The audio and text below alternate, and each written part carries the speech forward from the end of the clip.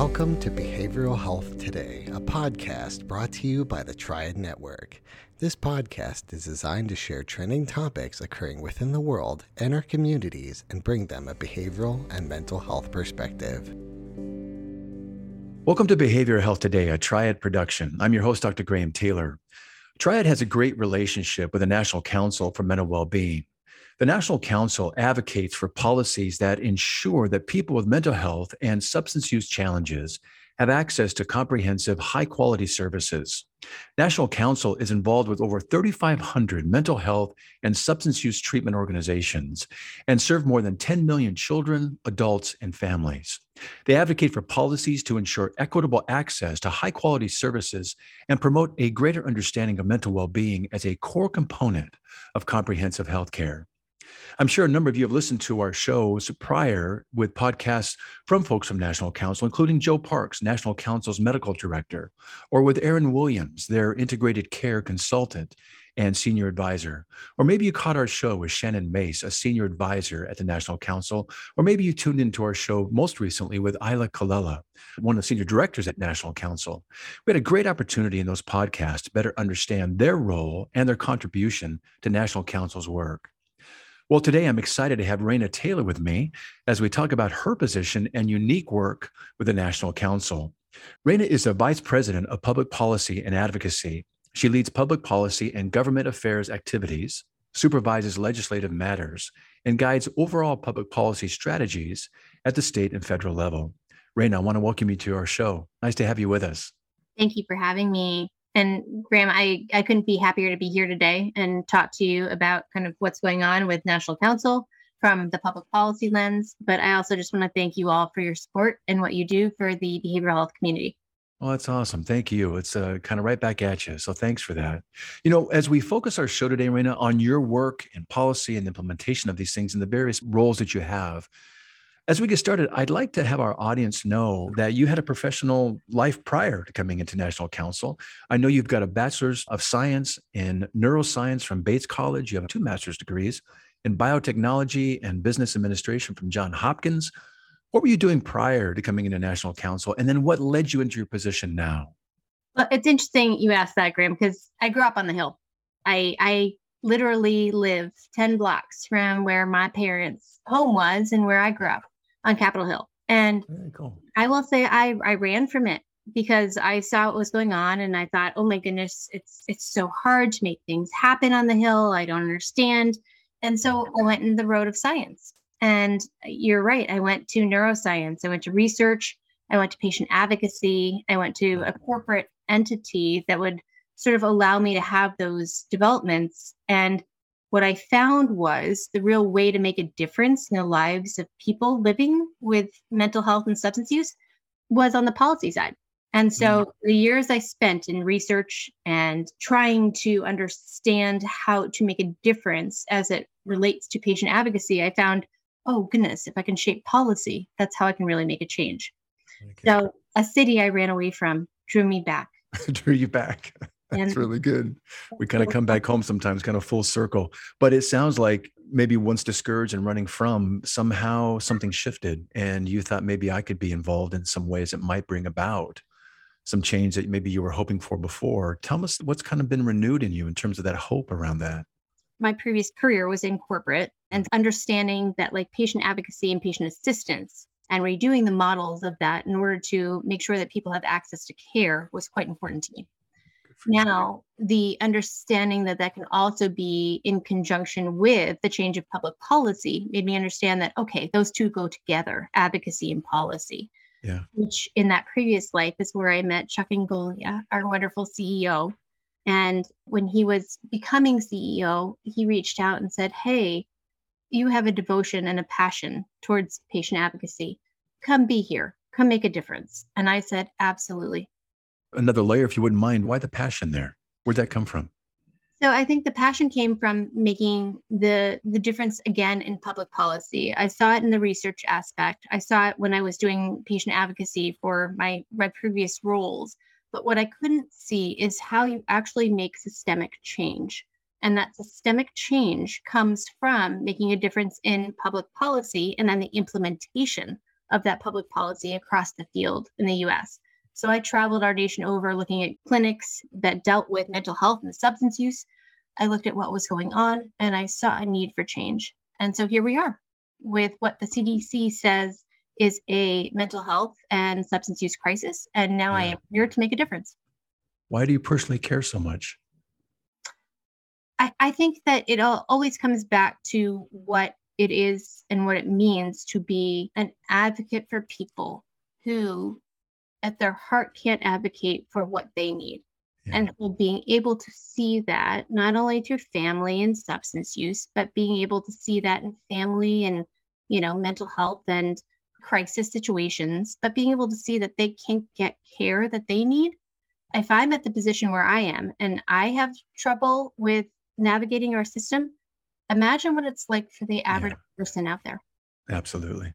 Absolutely. So 2 parts of that. One sounds like it's about giving voice to and for those that can't give it to themselves for one reason or another. But also it sounds like helping them not just receive the needs that they have, but maybe helping them reach the potential they've got to reach with some help and some aid.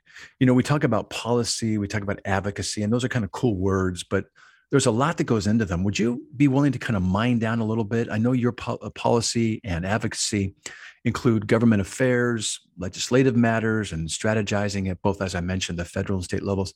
Tell us what that means and what your day-to-day looks like, and what are some of the things that you're doing?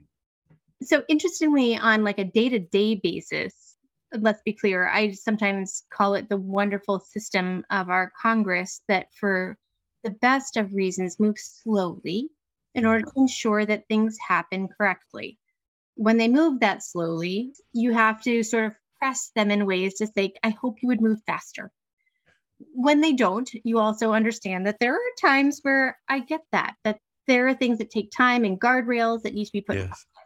So from a day-to-day basis, I would say that when I'm looking at the federal changes, we keep our eyes on this wonderful, and I say this again, wonderful interest from both the House and the Senate and even the administration on what we do to improve the mental health and substance use system across our nation. Also, that happens naturally on the federal level. Yeah. It is also happening on the state level. And so what I would say is that it has to happen in both systems. Got it. So what happens on the state will then kind of have ripple effects on the federal. What happens on the federal side will also have ripple effects on the state. And what that means is that if we see the passion behind changing the system for mental health and substance use, both on the federal side and on the state side, we have a real opportunity to make a difference in the change of that system. And that is what we monitor on a day-to-day basis. Well, that's really exciting. It sounds like part of the work is not just with the understanding of things too, but there's an art. It sounds like kind of almost the art of gentle nudging, where you're having to kind of gently nudge and keep an edge on and gently push in right ways to help things move and progress in ways that are right for people to benefit from the things you're advocating for. It's really good. I know one of the programs that you guys have involvement with, and I'm curious about your role, both in the public policy around it and the advocacy of it, is one of your programs, I think one of the most stellar programs with National Council, and that's your certified community behavioral health clinics. And for our listeners, these are approved Medicaid funded behavioral health clinics, and they're established to expand services to the underinsured and also to uninsured. And Raina, truly, you guys have thought outside the box, as these clinics are a new provider type really in Medicaid, and they're designed to provide a comprehensive range of mental health and substance use disorder services. And in return, what happens is that these clinics, they receive an enhanced Medicaid reimbursement rate based on their cost of expanding services to meet the needs of the complex populations. Explain to us how you're involved maybe with these clinics as well, and maybe through policy work and practice management and implementation with the work that these clinics do. So you're right. There has been a fundamental change since 2017, when the inception of the CCBHCs, or the Certified Community Behavioral Health Clinics, became part of the demonstration project that Senator Stabenow and Senator Blunt introduced. And with that came 8 states. And back in 2017, that 8 states had 66 clinics. To your point, being able to pay for the services that a provider gives to meet a community where they are. Yes. It's not a novel concept. It is honestly just addressing the needs, the mental health and substance use challenges in communities through a model that actually will create the kind of data subset to say it works. Yes. And that back in 2017 started with those 8 states and those 66 clinics. We fast forward to 2021, 2022, we're 40 plus states with 440 plus clinics. What this means is that we have created a model that will address the care and access to care that people living in our communities with mental health and substance use need to be able to achieve mental well-being and that road towards recovery. And Yeah. so by having that model in place and seeing the forward progress of that, even in the past few years, Congress is now saying, what can we look at? What has shown us a proven effect to make sure that people can have access to care when and where they need it? And therefore, they are seeing that CCBHCs are meeting that need. So we do see an unprecedented amount of attention focused on the CCBHC model from Congress, both in the House and the Senate, and even in the administration. President Biden, in his plan for fiscal year 2023, talked about the CCBHC model and the road towards what he says is permanency. So we hope that what we are seeing is this uptake in need for the ability to use a model that has a proven approach to treat people where they are in the communities, makes an impact for the future for mental health and substance use. Yeah, that's phenomenal. For our listeners too, these clinics, it's kind of a nonprofit organization structured, and they directly provide 9 types of services with an emphasis on the provision of 24-hour crisis care. Evidence-based practices are used, care coordination with local and primary care and hospital partners, and the integration with other physical health care facilities is phenomenal. So tell me, Raina here, so you've gone in a small handful of years, you've added 32 states and you've added over 380 clinics. It's phenomenal. What were you doing to help grow it in this manner that has your handprint on it and some of the things you guys were doing in advocacy and policy? Well, I'll be honest, I can't take credit for the growth of it. I think it's the growth of the communities that go through the application process to become part of the CCBHC system. I will say from a congressional point of view, we have the grant awards to be able to extend this to additional states. We got 2 more states added in terms of the demonstration project in 2020. All of this to say that Congress has put additional effort into making this happen. But this is about the community and the people there that are creating these clinics to make sure that they can, as you said, meet the criteria that becomes a CCBHC, but also understanding that we are there as help in terms of technical assistance and whatever is needed to be able to make sure that we can increase the number of people who are able to meet the CCBHC criteria. And that also says there is an aspect to our community that we need to say it's needed and it's time, and they are willing to be a piece of what makes access to care easier for people living with mental health and substance use.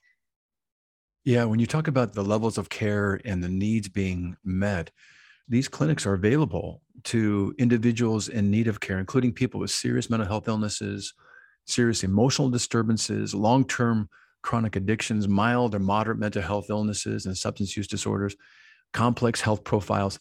And the services are provided through these clinics, regardless of their ability to pay, caring for those who are underserved, have low incomes, are insured, uninsured, or on Medicaid, and even those that are on active duty military, even veterans. So this is a phenomenal program. I hope our listeners appreciate just what you all are doing and creating here, because it is outstanding.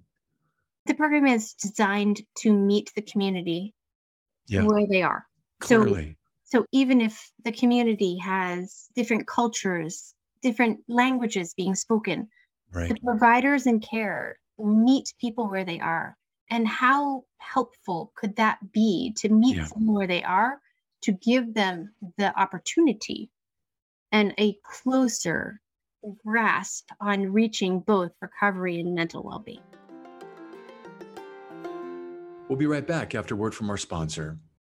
Continuing education is both a requirement and a learning opportunity, but finding the right CE provider can be challenging. AATBS, a Triad company, offers continuing education for psychologists, social workers, marriage and family therapists, counselors, and behavior analysts. CE courses are available both individually and as part of our new All Access Pass. All Access Pass provides a library of over 250 unique courses. That's more than 800 hours of CEs, with new courses being added every month. As a special offer, Behavioral Health Today listeners can save 15% on CE purchases. Visit us at aatbs.com/BHT and enter promo code BHT15 during checkout. That's aatbs.com/BHT. Check out our library and check off your CE requirements today.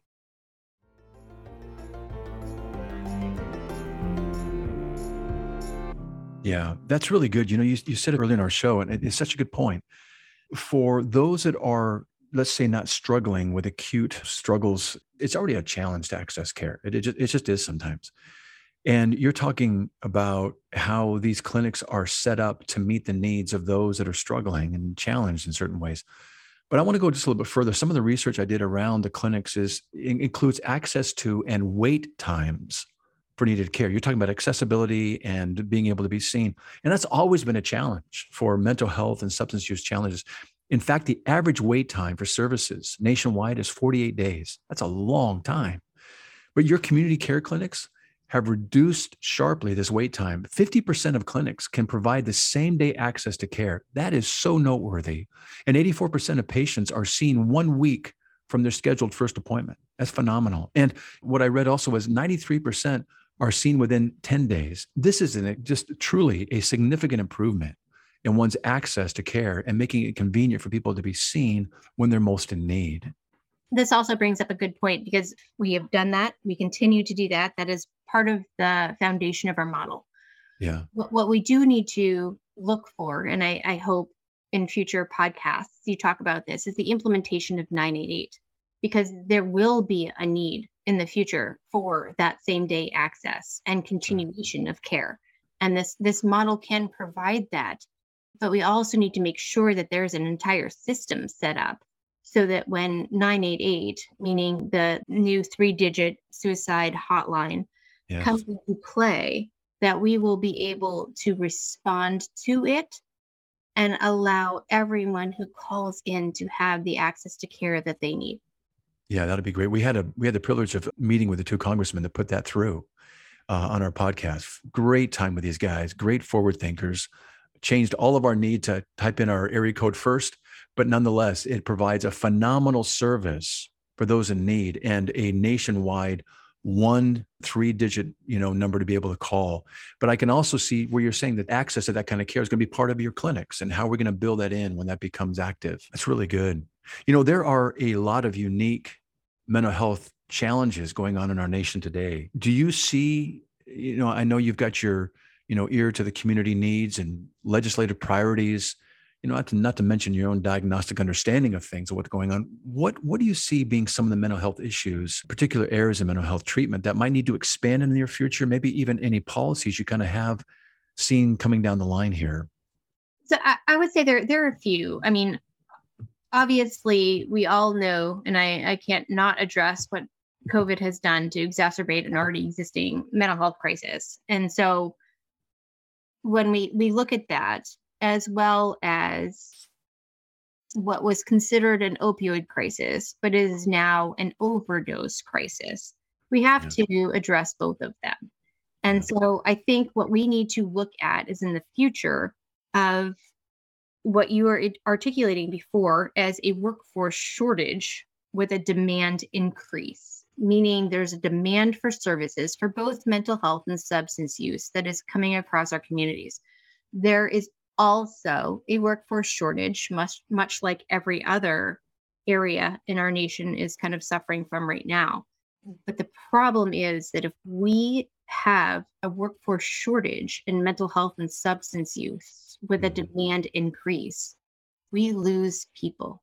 We lose Americans. And so When we look at the recent CDC data with over 100,000 overdose deaths, we have to understand that we are losing people at a rate that we need to do something drastically to stop. We also look at a possible kind of mental health and suicide crisis that also exists.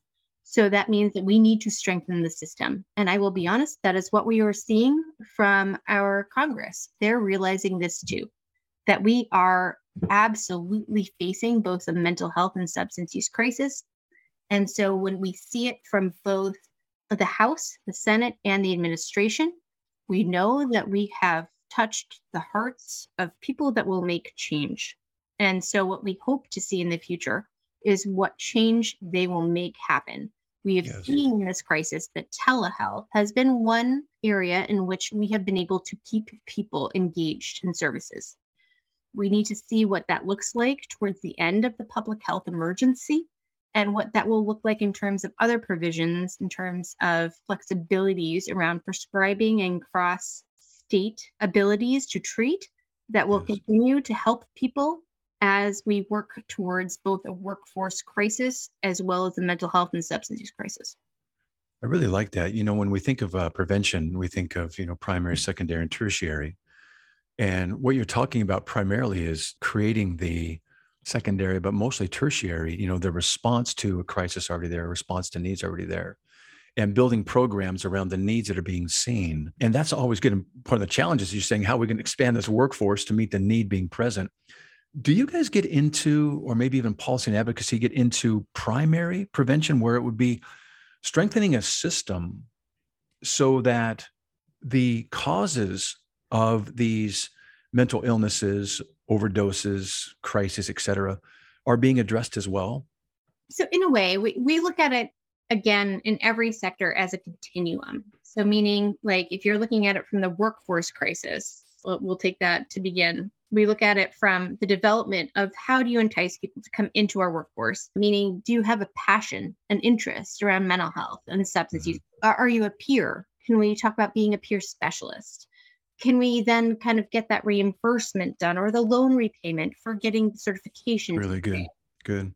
Then the next continuum becomes, that's good to develop, but what are we doing for the current workforce? So can we expand it? Can we expand Medicare reimbursement? Can we also, in a way, retain the workforce we currently have? Meaning they have been through so much. Is there a way that we can have a retention bonus in a Really way good. to say, mental health, substance use professionals, you have done your job. Yeah. We want to keep you, and we want to make sure that your experience is shared with others that we are developing. Yeah. And at the end is the mental well-being of the workforce we have. Yeah. We have to make sure that while we are giving care in terms of mental health and substance use challenges to people that come to us, we also have the ability to give care to the providers who are doing that work. So that becomes the angle that we see in that continuum. We see that from what needs to happen in the community. Therefore, we look for policies that do the same, whether it is loan reimbursement, whether it is a bonus retention, whether it is expanding Medicare reimbursement for people who are not yet kind of able to be reimbursed for Medicare services, whether it is, and this is the key, establishing how we give back to a community that has served others in terms of their mental well-being.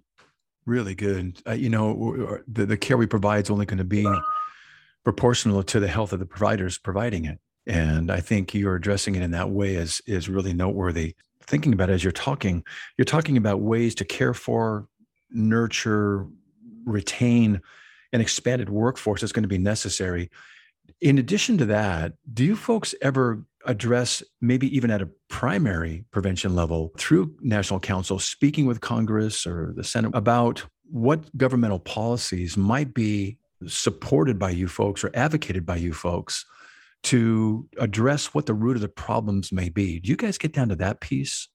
We absolutely do. So I will say that every part of that continuum are pieces of legislation we look at, whether or not it is the kind of loan repayment, as we were talking about for both mental health and substance use services as people are kind of coming into the fruition of making sure that they're wanting to become part of our workforce. Good. I would also say, and that's like the Mental Health Professionals Workforce Shortage Loan Repayment Act. There's also the National Health Service Corps and Substance Disorder Workforce Loan Repayment. There are many loan repayment acts. What we're talking about now, and we talked about it before, are there areas that we can talk about? And when Senate Finance is talking about this package and has requested information on areas that we can do, one of those areas is workforce. And one of the areas we talk about that does help with workforce is what we can go back to, which is the Excellence in Mental Health and Addiction Treatment Act, which codifies CCBHCs and allows any state to become a CCBHC. In that, it allows for the workforce development piece and allowing for the retention of a workforce by using their enhanced kind of match to be able to keep their workforce going.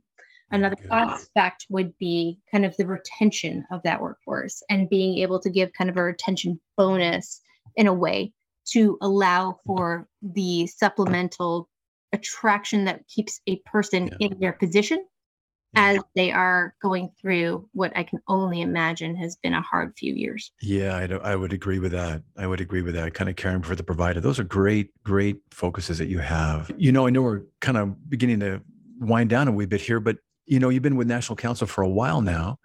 And I'd be curious, as your experience and all the different things you're doing, which are pretty noteworthy, have there been some really proud moments, maybe even including a story you might share with us from some of the work you're doing that you really have enjoyed and been proud of as a group? You're asking what I'm proud of, and I will say what makes me happy. We just had our national convention a few weeks ago, which we call NatCon, and we brought together people for the first time in several years in person. And the ability to share their stories, to be able to hear each other, to be able to understand and empathize with what each other has been through. That emotional well-being is one of the proudest moments that I've seen. Just to be able to see people interact again and have that, hey, I've been through this. Have you been through this? Let's share. That to me was well worth every moment that I spent in, and you probably did too, in isolation for the past few years. So I would say that, bringing people together, even Dr. Gupta from ONDCP, as I'm walking him to a session at NatCon, remarked, he was like, it is so nice to see people talking to each other. Right. Yeah, just face to face. Yeah. And so I think you're asking me what I'm proud of. I would just say what makes me happy and hope that other people can find something that makes them happy when they're thinking about what we're doing in terms of making change for people living with mental health and substance use. Yeah, that's pretty exciting. You guys have a lot to be proud of. We have, as I mentioned at the beginning of the show, had a number of folks from National Council on the podcast thus far, and each one of you are doing a phenomenal, dynamic set of things to bring about some really needed services, keeping the workforce strong, expanding it as needed, meeting the community where they're at, making access to care very accessible and convenient and straightforward. So really, really, really well done. I'm so impressed with each one of you that we've had a chance to have on our show. Raina, as we kind of come to the close of our show today, I would love to have our listeners learn from you how to get in touch with the National Council and maybe even learn more about you and your work there. Give us some sites that you'd recommend them take a look at. Yeah, if you're interested in the CCBHCs, we have a website that is the CCBHC sort of Success Center. And so I would say if you went to the nationalcouncil.org website, you would be able to then filter for the CCBHC Success Center, learn a little bit more about that program, but also go there and check out our policy. If you want to get engaged, our voices are stronger together, and we welcome every voice out there in the community that wants to stand up for people living with mental health and substance use. Get involved, talk to each other, come join us. We are more than happy to have our voices being heard together. So yeah, Raina, that's so good. You guys have a phenomenal website. It's so thorough. It's got so many offerings, very, very clear to navigate and again, learn about the service you guys are providing. So thank you for giving that to us. And for those looking at the CCBHCs, take a look at these clinics, folks. They are phenomenal, to see if that something might be that in your state could be applicable and beneficial to those in need. Well, Raina, thank you so much for being with us today. It's been a real joy to meet you and to learn more about what you're doing with National Council. Well, thank you so much for having me. And I hope this is just the start of a continuous conversation. And thank you for what you're doing too. I would agree. Thank you. I also want to thank you, our listeners, for dropping by and joining Raina and me today. It's always great to have you with us. Regarding our episode today, I want to remind you that it and its resources and all of our other podcasts can be found on our webpage at triadhq.com/BHT. So go check out our webpage, triadhq.com/BHT, and explore our archive of podcasts and other resource materials. Thanks again for being with us on the show, and we'll look forward to having you back with us next time on Behavioral Health Today. We appreciate all the support from our community, and if you like our show, one of the best ways you can support it is by giving us a 5-star rating and leaving a review. Behavioral Health Today is a podcast part of the Triad Network, all rights reserved.